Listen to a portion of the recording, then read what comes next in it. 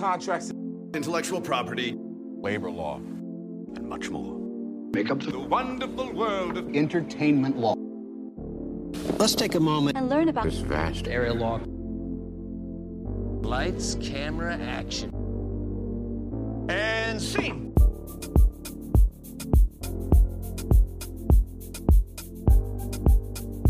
Hello, everyone, and welcome to episode 37 of End Scene, an entertainment law podcast. I'm Chef Tony Leocastis. And I'm Evan Nahr. The reason why Tony is calling himself Chef Tony Leocastis is for the majority of my life I was vegetarian, and more recently I switched over to being a pescatarian. So I don't really know much about cooking fish. So before our call, Oh my God. before recording this, I did FaceTime Tony. Because my fiance is out at a workout class and I'm preparing dinner for us. And I said, Tony, I don't know what I'm doing. How do I know this is done? He literally FaceTimes me. Evan FaceTimes me. And he says, is the fish cooked? And it's like this two really nice salmon fillets. And I said, how long have you had it on the stove? Oh, maybe about 10 minutes. And he zooms in on it. So I'm seeing like the white part of the flaky parts of the salmon. And I said, basically, if it's firm and there's no spring back, then then it's good. So it was I can good. confirm. If by time this airs, I'm in the ER, we'll know why. Listen, but I was under the tutelage of my dad, the OG chef, Tony, Who is a chef? Who's an actual executive chef. So I've learned a lot to understand the little nuances of fish cooking, especially chicken cooking, which is also very tricky. I love it. Well, before we begin, I wanted to do a public shout out. I've attended a few events the last week or so, one at Fordham Law, and then one put on by the law firm Loeb & Loeb. And I've had several people come up to me or in conversation talk about our podcast and how much they enjoy it.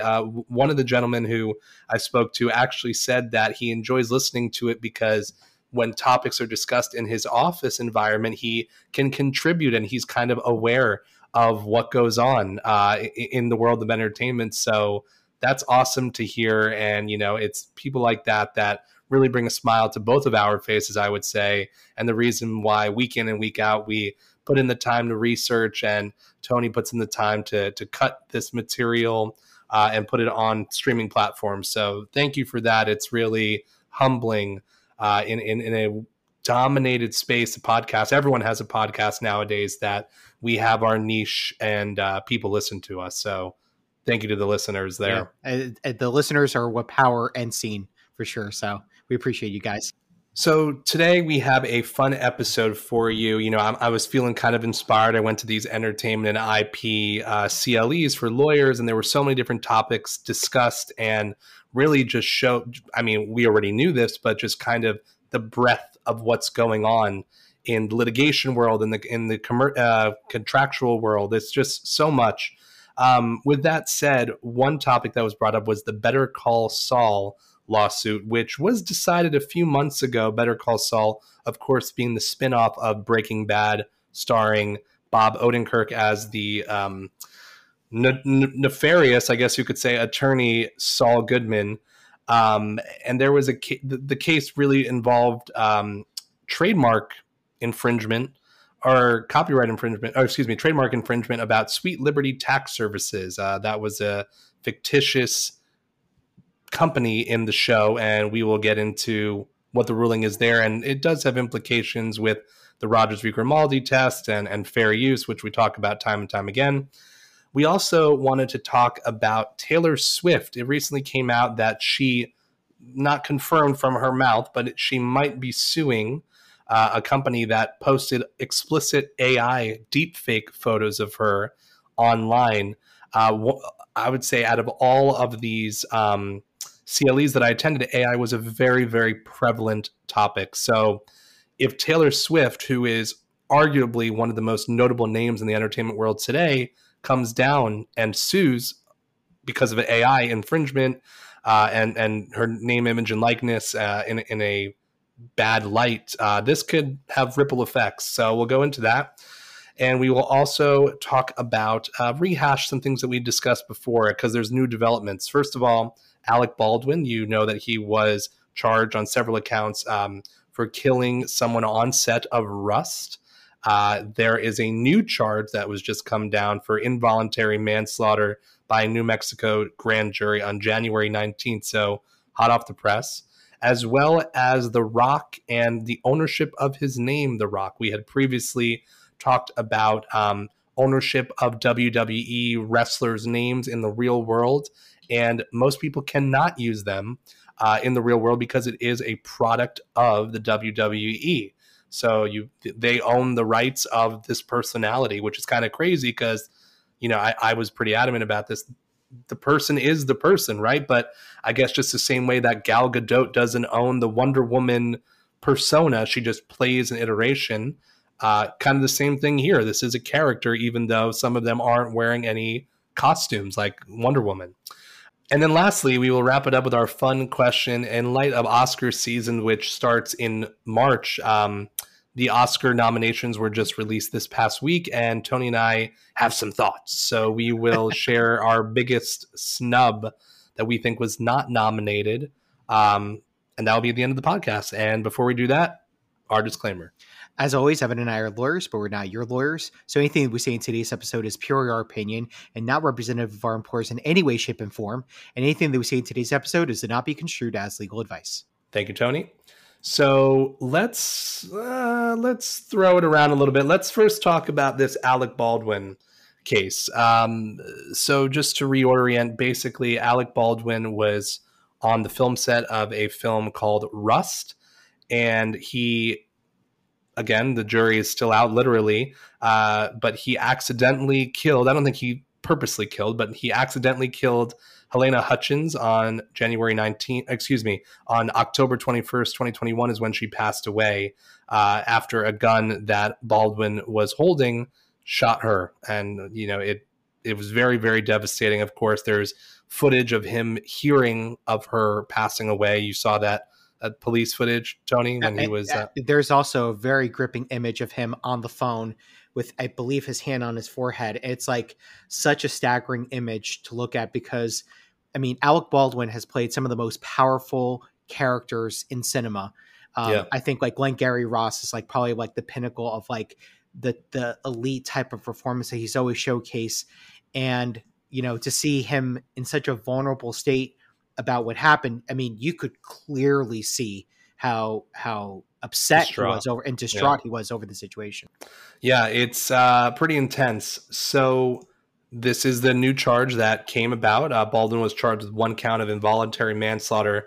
And we went the extra step here on End Scene, and we looked up in New Mexico where he is being tried, what the statute is for manslaughter. So just for listeners to know, for the non-lawyers out there, manslaughter is I don't want to say a best case scenario, but close to a best case scenario if you're being charged with killing someone, right? And why don't you, Tony, the professor, give us the 2 main components of a criminal case? What is it that you need to show to the jury? Yeah, so the core of any criminal charge is always going to be analyzing the actus reus and the mens rea.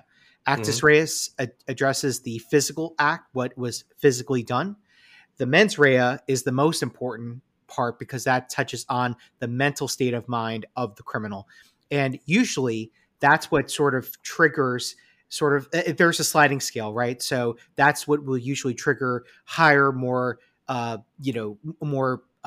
aggressive charges to someone who committed murder. So if, let's say, Alec Baldwin intended, like he purposely wanted to kill Helena Hutchins, that's a clear-cut case. The mens rea there is like super high. He intended to do it.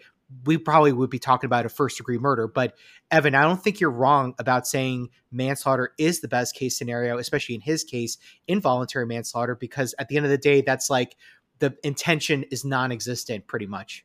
And more often than not, it has a lesser sentence too. Exactly. But no, in a lot of these criminal cases, the actus reus is very easy to prove. The act of he killed this person with a gun. That is clear cut actus reus. It wasn't like a benevolent figure that came from above that just intervened, Exactly. you know?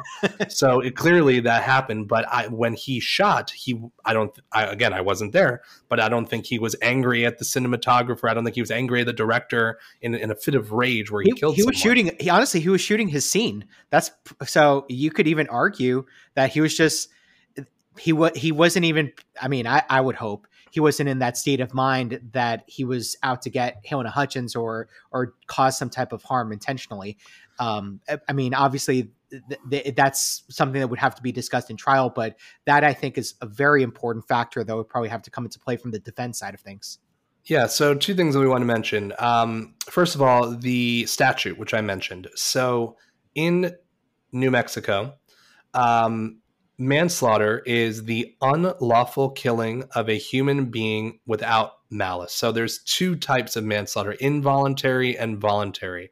Involuntary is the lesser charge, which Alec Baldwin is charged with. Involuntary manslaughter consists of manslaughter. Again, manslaughter is the unlawful killing of a human being without malice. Consists of manslaughter committed in the commission of an unlawful act not amounting to a felony, or in the commission of a lawful act which might produce death in an unlawful manner or without due caution and circumspection. Different jurisdictions describe felonies differently. Felony is something like robbing a bank, you know, so an unlawful act, you could be doing something not robbing a bank. Felony charges are significantly more intense when you're being sentenced and whatnot. So there's no felony here. He was shooting a movie scene and he was committing a lawful act, again, acting, but it might produce death. If you're shooting a fake gun, would it produce death? So I think that there's viable arguments on both sides, but the thing that we wanted to highlight, this just came out today, we're recording on Thursday the 25th, he has the support, Baldwin has the support of SAG-AFTRA, which is huge when you have an entire union behind you. They basically said, to the extent that the charges filed on January 19th are based on an accusation of negligent use of a firearm predicated on this or any actor having a duty to inspect a firearm as part of its use, that is an incorrect assessment of the actual duties of an actor on set. Long story short, they're basically saying it is not an actor's duty to make sure that a weapon they are using checks all the boxes, right? So, Tony, very briefly before we, because I don't want to make this episode too long, what do you think? What do you make of this charge again? And I read online that they're salivating to cross-examine Alec Baldwin. I mean, I'm not coming to his defense, but it seems like he might be a scapegoat. I mean, someone has to be guilty. Someone's dead, There needs to be a finger to blame here, but is it Alec Baldwin's fault? Well, that's the question, right? Is that his cross to bear? I think that easily there are a ton of other people that I would think of. First and foremost, the firearm specialist that was on set. I mean, she had, from what we understand, 2 years of experience, and apparently there were other crew members that would use the prop guns and actually loaded with actual bullets, and they would allegedly the rumor was that they would shoot the prop guns during break, and that's how sort of like shrapnel remained inside the prop gun that eventually caused the injury and ultimate death of Helena Hutchins. But this is what I'll say about this charge. First and foremost, I'm sure a lot of you have seen enough Law and Order and criminal trial movies, and you're probably saying to yourself, oh, isn't this double jeopardy? We would only be having the discussion about double jeopardy if, let's say, Alec Baldwin stood trial on the initial charge, was found not guilty, and then was tried again. First of all, the United States criminal system, it has a zero tolerance policy for double jeopardy. Whether you're guilty or not, you cannot be charged for the same crime over and over. Now, that's why O.J. Simpson was only charged once. Exactly. There you go. Although a lot of people love to comment on how, the civil case where he ended up losing was almost like the consolation prize to what happened with the criminal case. Right. All that to say, the reason why the prosecution in New Mexico, the prosecutors in New Mexico decided not to go forward with the initial charge was probably because they didn't have enough evidence to prove beyond a reasonable doubt. That is the threshold for proof in a criminal trial. So did they have enough of a forensics report. They have enough ballistics report to kind of move that needle to prove beyond a reasonable doubt, which is not 100%, but an overwhelming amount of evidence to show that the prosecution has a case. So I think that's probably what led to this. It's also interesting that this charge comes nearly a year after the initial manslaughter charge was brought against him. But all that to say, I think this is going to be a very important case because I think this will shed light on what criminal liability does take place if, God forbid, this ever happened on a film set ever again. Because, I mean, he could have been an unknowing actor to all of this. How could he bear the responsibility of knowing if the gun was loaded with an actual bullet or not? Which is why I think the gravity of SAG-AFTRA's response and their support for Alec Baldwin is all the more important. So very interesting story and certainly one to watch. But yeah, it's definitely a very tragic story all around. And we'll see what happens. That's kind of the way I take it. Yeah, absolutely. So, and I think you're already seeing some changes being made on sets, just maybe using CGI to generate gunshots or anything dangerous. Because, while filmmaking is an art, it is not an art worth losing lives over. Stuntmen, I feel like are a different story, but I feel like they know the risks. Oh yeah, but they sign waiver of liability automatically to do their job. Exactly. So anyway, very interesting. We will keep you up to date on that development. Next, let's move on to The Rock. And yes, we smell what he is cooking. He's cooking up a very lucrative deal here. So as we mentioned at the top of the episode, there are more often than not WWE personalities cannot be translated outside of the ring, meaning the person that is the character. Again, I'm not too well versed on wrestling, but I would assume The Undertaker. I don't know his real name. Do you know? Unfortunately, I don't. And we don't have Dan Lust. Shout out to Dan, Conduct Detrimental, another great podcast.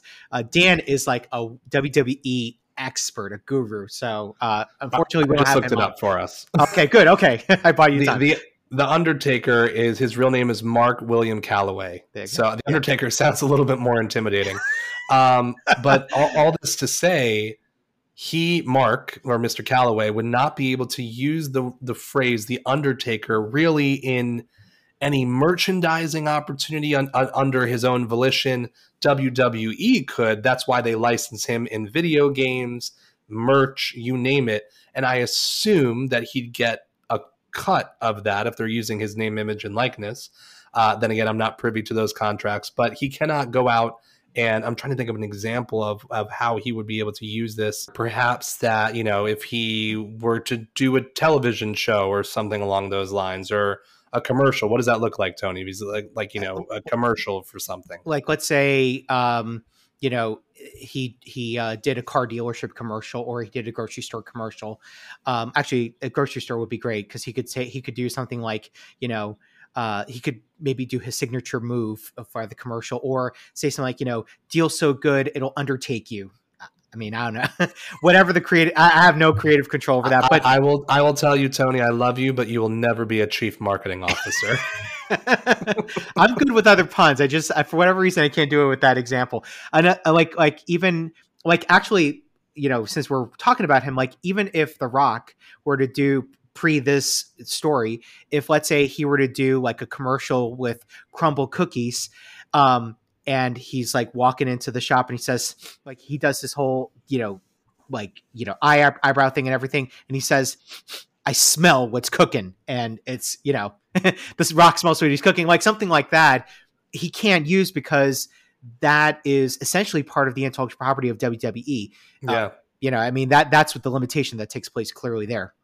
So this is monumental because, first of all, TKO, which is the company that owns WWE, will award Johnson a stock award valued at $30 million in connection with this agreement vesting over time. Johnson will also still be able to collect royalties in connection with sales of The Rock merchandise. So this is huge. He's already the highest paid actor on the planet. Now he's getting merch from and in all fairness, the persona that he had created, where he started, really, he didn't start in the Hollywood industry, and this is kind of a full circle moment for him, where now the character that he created, I'm actually curious about The Rock, though, because he had the Young Rock show. Perhaps how is that a loophole from the persona he created that's owned by WWE? I mean, probably there could have been a world where NBC worked out a deal with WWE, because obviously they have the streaming rights. Maybe paid a licensing so fee. They probably did pay a license fee. I mean, the other component to it is, factually, he has been known as The Rock. So, and it's sort of like a comedic biographical take on his life. So maybe there could be something from a Grimaldi point of view, like it's artistic. It's an artistic take on his life story, what have you. But I would probably lean towards saying it's likely a license fee that took place there. And there was also news that WWE moved Raw to Netflix in a $5 billion deal. Tony, do you have any top of the line headlines from that move? So, I mean, I think this is an insanely profitable deal for WWE to expand to a different streaming service, which, by the way, I don't know if the Peacock deal is over yet or if this is an add-on to it. I would probably think it's an add-on, but even then, I mean, Netflix could easily be buying into the pay-per-view marketplace. It runs through October 2024, I believe. Oh, okay. So actually, that's interesting, because then it does make me wonder if WWE will renew with Peacock for other content that don't include WWE Raw. But I mean, this is just like huge. This will easily change the landscape for how you watch sporting and entertainment content on streaming services. I think this is probably going to be a cue for even ESPN Plus to figure out, like, how can we offer pay-per-view MMA fights going forward, or even certainly premium content on Max, since they have the HBO boxing matches on HBO. It'd be great for them to kind of brainstorm on how that could play into Max for sure.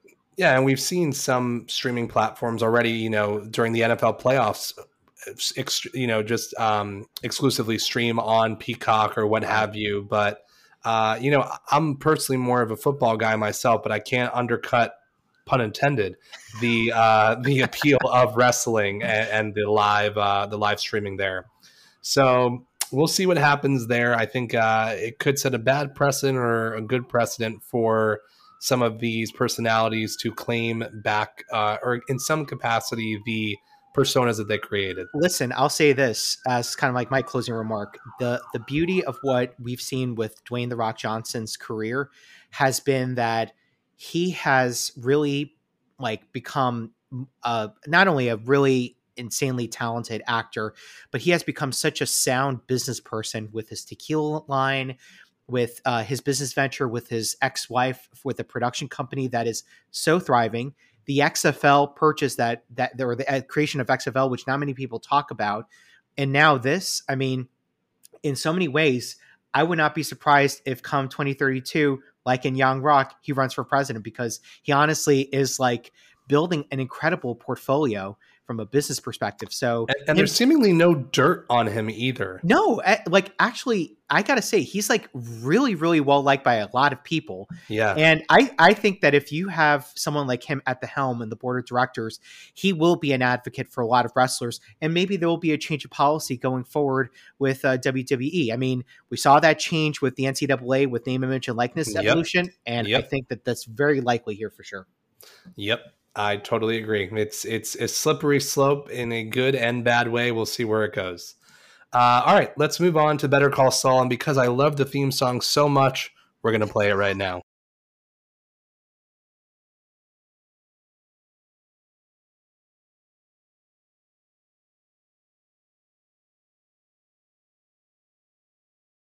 It hits every time. It's 10 seconds long, but I mean, it's so good.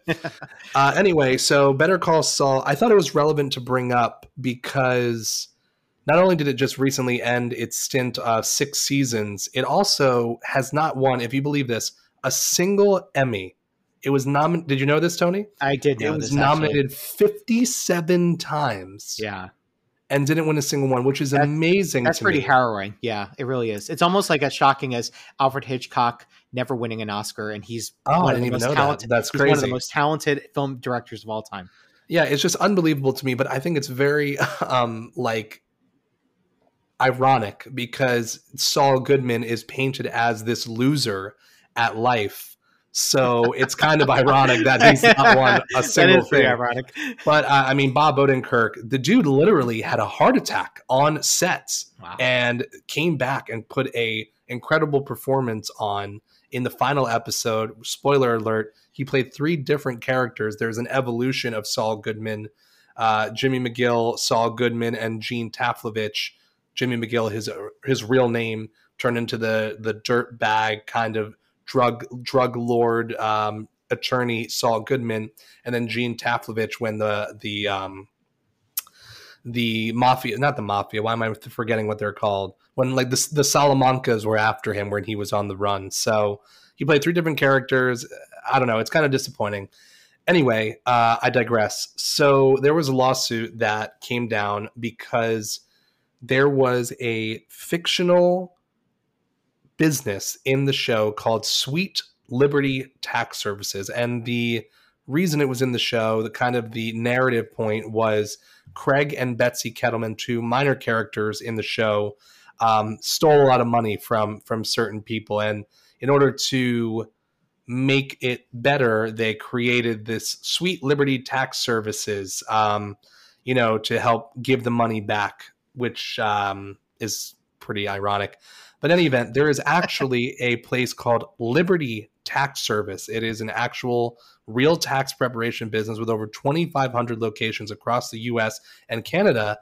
And they thought that that there was too much similarity between the show and their actual business. And it kind of painted them in a negative light. This was kind of like a shell company, which obviously you don't want to have any sort of association with that when you're running an upstanding business here. So the court ruled in favor of AMC, the company that owns Saul, and they relied on the Rogers v. Grimaldi test. And Tony and I had spoken about this. Tony, why don't you give a very brief iteration of what the Rogers v. Grimaldi test kind of shows for the listeners? Sure. So the synthesis of the Rogers v. Grimaldi test essentially is about whether or not the use of another entity's trademark qualifies as infringement in works related to artistic expression. Yeah. And basically it's up to the court to decide if the artistic expression sort of meets the merits of being protected as free protected speech under the First Amendment, or is there overwhelming proof of actual consumer confusion that essentially supersedes the whole argument under the First Amendment. And Rogers v. Grimaldi kind of dives into the use of, let's say, in that case, it was Ginger Roberts and Fred Astaire, who were 2 dancers that were commonly featured in 1950s, 60s films. But when an Italian filmmaker used their names, was that enough to sort of create false light defamation?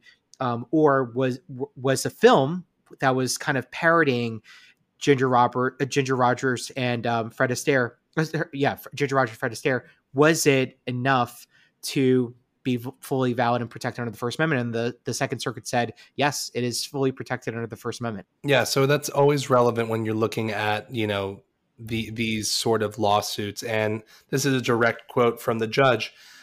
While such patriotic imagery closely resembles what liberty uses in the real world, it does so with a completely different aim in Saul, the judge wrote.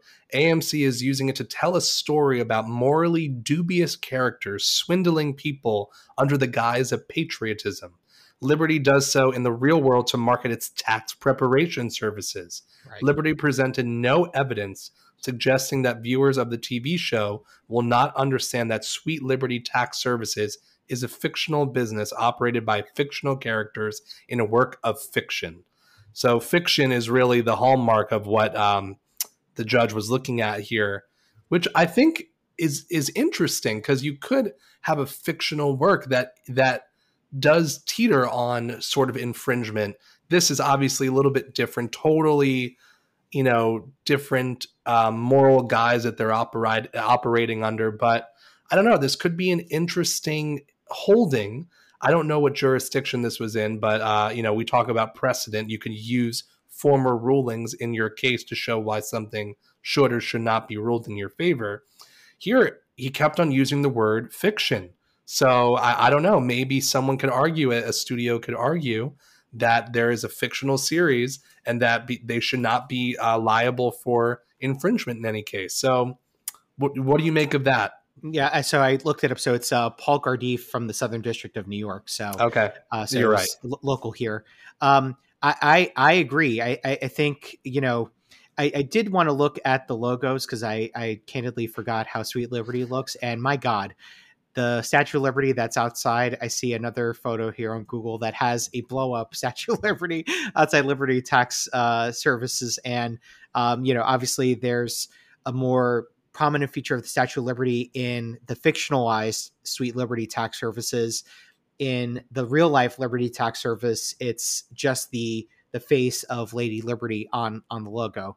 But, I think that this is kind of no different discussion than we would be having the same exact discussion if, let's say, we were talking about McDowell's in Coming to America. Mm-hmm. And if, let's say, could McDonald's sue Paramount for trademark infringement for creating a fake fast food restaurant that mimics McDonald's? When, if you watch the movie, the whole point of it was literally pointing a jab at McDonald's, because this guy was like an old employee of McDonald's. And so he decided to start his own restaurant. And it's like part of the story that is Prince Akeem coming to America and working a janitor job. And, it's like the most insanely boring and common story that makes it so ridiculous and fun at the same time. Of course, McDonald's would be fools to sue them. If anything, it might actually propel people to go to McDonald's and say, "Oh, could I get a Big Mac?" And then they laugh, and I meant the Big Mac. Sorry. So either way, I think this was a proper holding. I really don't think it's worth an appeal, honestly. If anything, Liberty Tax Service is not even in the same realm as an entertainment giant like AMC and. I think we'd be having a different discussion if there was an actual business called Sweet Liberty Tax Service that was trying to, write off the coattails of Liberty Tax Service. Yeah, it's certainly an interesting case, but it is a win for AMC at the time. Let's wrap it up before our fun question with this Taylor Swift AI, which just came out today, by the way. I said breaking news here on NC. Breaking news. We're coming to you live from New York. I sent this to Tony when I was in the Uber ride home. So there are, first of all, let's talk about name, image, and likeness real quick. Personality rights are so important to celebrities because you build up this goodwill amongst your fans, amongst people in the industry, and it only makes sense that you should exploit your personality, who you are, in a way that you want to, and you should monetize off that as well. AI, first of all, I have to say, I have never used ChatGPT before. Have you ever used it, Tony? I have actually. That's fine. There's nothing wrong with it. When I was at this Loeb and Loeb event today, we got a demonstration of ChatGPT because we were talking about ethics and how do we safeguard against this? And wow, it is crazy. Like it said, an example they use, the book Gone Girl by Gillian Flynn. The gentleman that was doing the lecture said, write me a 10 episode miniseries based off of Gone Girl by Gillian Flynn. And they wrote 10 like small episodes of breaking down the book. And that's what this whole lawsuit is against OpenAI, where all these authors are coming together because clearly they are digesting and recognizing these books. Absolutely. Yep. So it's crazy. It's a very slippery slope. All this to say, AI is here. We have some protection in that we know, Tony, you could attest to this, that there needs to be human authorship in order to receive copyright protection. So that's good out there. But then there's these things called deep fakes, which are troubling in the fact that it's so funny. I'm sorry, I'm getting sidetracked here. I have a good friend, Bobby, who sent me a picture of Taylor Swift today wearing a Donald Trump shirt that said, I don't know exactly, something about Nope, and it had his toupee or his hair on the O or something. And he sent it to me today, and like literally, this could not have been more perfect, and said, "Is this real?" And I said, "Bobby, are you kidding me? Come on!" but that goes to show it looks authentic, but there's no way that she wore that shirt. Are you pulling it up right now? Are you trying to find it? I'm trying to find it. I'll have to send it to you. But in any event, like, it just goes to show you, Bobby is an educated man, and he was tricked by it. I'm like, Bobby, come on. And then he sent the emoji of like, I don't know. So, I mean, this just goes to show that the dangers of it. We've obviously seen the Pope wearing the jacket. You've seen Donald Trump being, I see it here. I see it here. Actually, you see it? Yeah, USA Today did a fact check on it, actually. Yeah. And this is pretty eerie how it does look kind of real, honestly. There was also even as scary as Donald Trump giving a speech about making a joke or about the Panera lemonade. And how, like, you keep Joe Biden in office and you get people dead drinking lemonade. Like, that's not a real quote. So it's very, very crazy. All this to say, now is where we're teetering on the line of not very good. Basically, fake pornographic images of Taylor Swift generated using AI are circulating on social media, particularly X.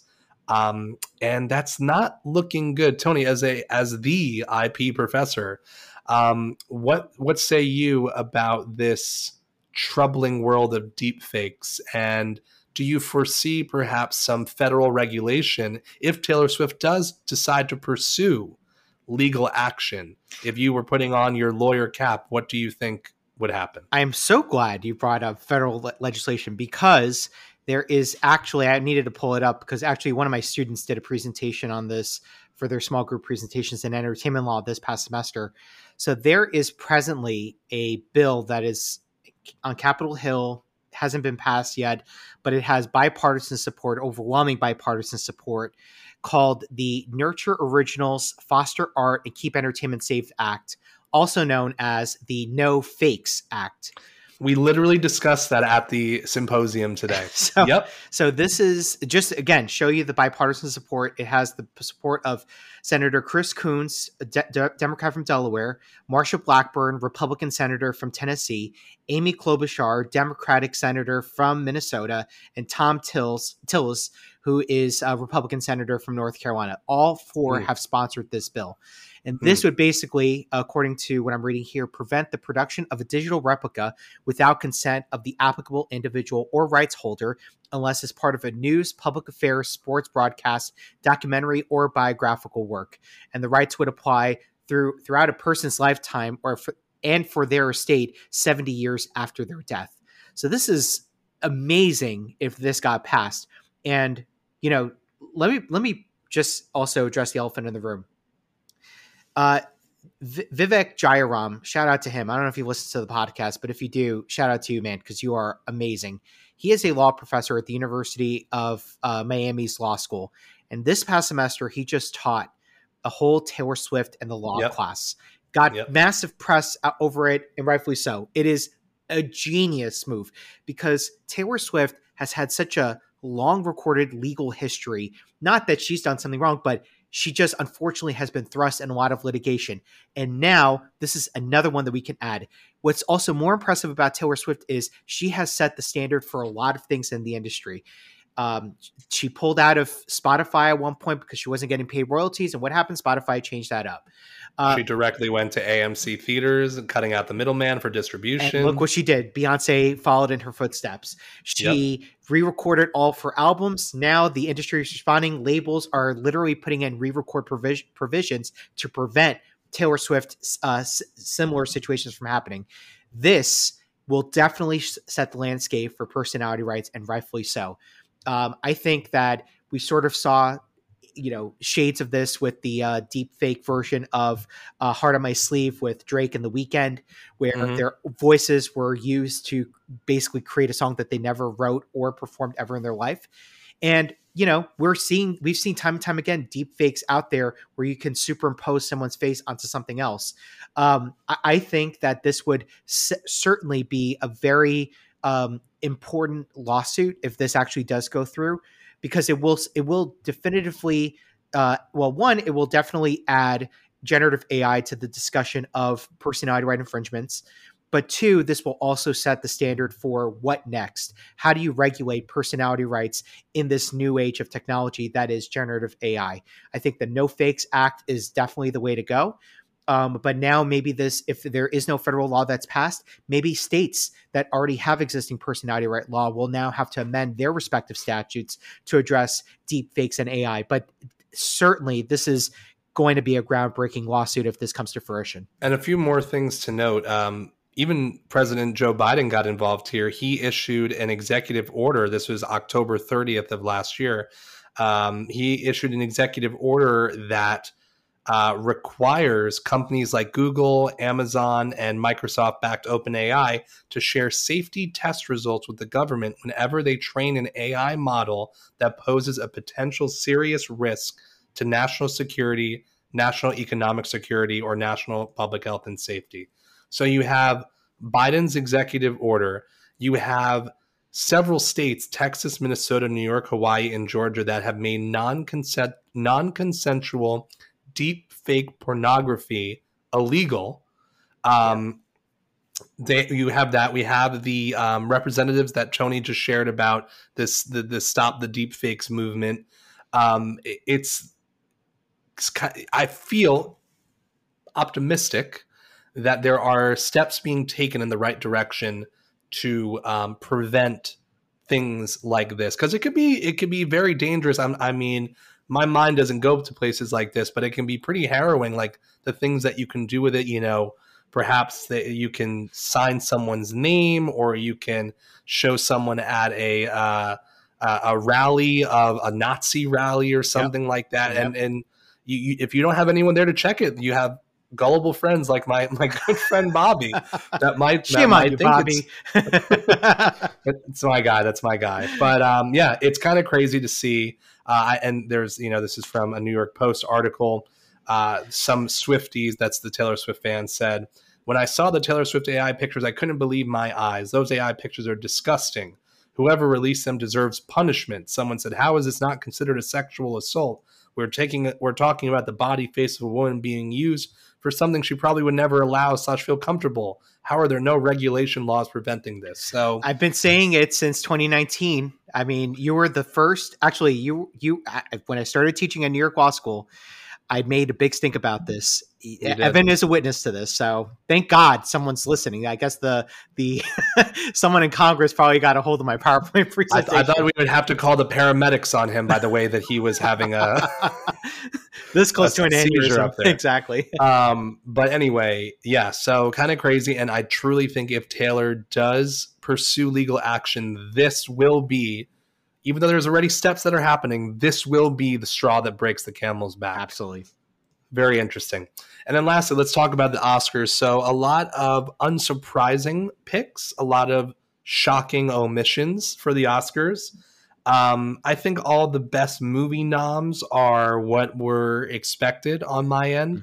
Mm-hmm. But, there's so many categories. But let's talk about, actor, actress, director, the big ones. Tony, what was your shocking snub that the Academy did not select in the short list? All right, let me give the disclaimer. This is my own personal opinion. Evan laughed at me, and I don't care. I really don't care. I love the movie Air. It's such a good movie. It's very, very well done. I'm honestly shocked that at a bare minimum, Viola Davis was not nominated as Michael Jordan's mom for Best Supporting Actress. Her performance, there's a scene between Matt Damon and her when Sonny Vaccaro comes to visit Michael Jordan's house in North Carolina and meets the family and all that, and just the dialogue between the two of them. I texted Evan and I said, that is what they're going to play during the during the Oscars when they show their performance and their nomination. Honestly, their performances were very riveting. Now, admittedly, aired, no pun intended, in April of 2023. So a lot of movies have passed since then, like Barbie and Oppenheimer. And I think that a lot of other actors are deserving those nominations. But I will say, like I said, at a bare minimum, Viola Davis should have been considered because it was a very intense and very well-delivered performance on her part. Obviously, she's such a talented actress in her own right. So I would say if I had to pick a snub, that was one that I think was worthy of it. I have three things I want to say about that, Tony. First of all, Viola Davis won Best Supporting Actress for Fences with Denzel Washington back in 2017. And the Academy likes to give other people opportunities. So I think that may have been one reason why she was not selected.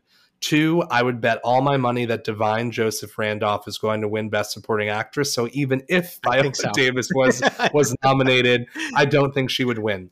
And then lastly, the Academy is all about inclusivity and diversity, and the five nominees, Danielle Brooks and Divine Joy Randolph, I'm sorry, I said Divine Joseph, Divine Joy Randolph, are both Black actresses, so there's some diversity there.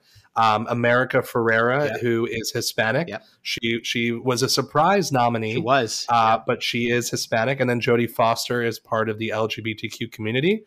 And then Emily Blunt is British, so I guess that's diverse, but it counts for something. a white Brit, but certainly everyone nominated is deserving. Absolutely. But I hear you on that. Very valid critique. For me, I would say, and we discussed this earlier, my best actor snub, or I guess I would be best actor snub, is Zac Efron for The Iron Claw. And I'm trying to wrap my head around why he wasn't nominated. I mean, right now the nominees are Coleman Domingo, Bradley Cooper, Paul Giamatti, Cillian Murphy, and Jeffrey Wright. Talk about diversity again. You know, I believe Coleman Domingo is gay, so part of the LGBT community. Jeffrey Wright and him are both Black actors. Cillian Murphy is Irish, and Bradley Cooper and Paul Giamatti, of course, Americans. But again, kind of knocking down my own thought here. Would Zac Efron beat Paul Giamatti or Cillian Murphy? I don't know. But the Iron Claw movie, I don't know if we discussed it on here, Tony, but it was an absolutely gutting movie. It was just fantastic all-around performances. And Zac Efron, props to him. You know, I remember growing up watching him in High School Musical, but he has really come into his own, and he's not been afraid to diversify his roles. You know, he's been in comedies, he's been in serious roles, and good on him. And his portrayal as one of the Von Erich brothers here was just, I cried like 4 times. Yeah, it was that one scene at the end where I'm not going to spoil it, but where they said, "We can be your brothers." I mean, come on. There's only been one other time I cried. That was during Guardians of the Galaxy when they kept showing Baby Rocket, because all I could think of was my dog. Yeah, who looks just like her. But honestly, Iron Claw just has really touches on the emotional nerve points so well. Like this brotherly trust that took place, and I mean, all for the game of or the sport of wrestling. Like just so fantastic. And A24, just like I said to Evan, A24 knows how to pick the good movies. They just have the eye and are in tune with picking movies that will definitely wow the audiences. And they have literally been batting 1,000 lately. I literally can't remember if I said this in our last podcast, but I'm going to say it again anyway. I'll never forgive my fiance. We were about to see Iron Claw, and we were at dinner in California because we were there for the holidays. And I'm like, I'm about to say, Rachel, I'm like really excited for this movie. And I'm about to say, I don't really know anything about it. And she goes, yeah, they all die. I told you this story. No, you didn't tell me that. Oh my God. What?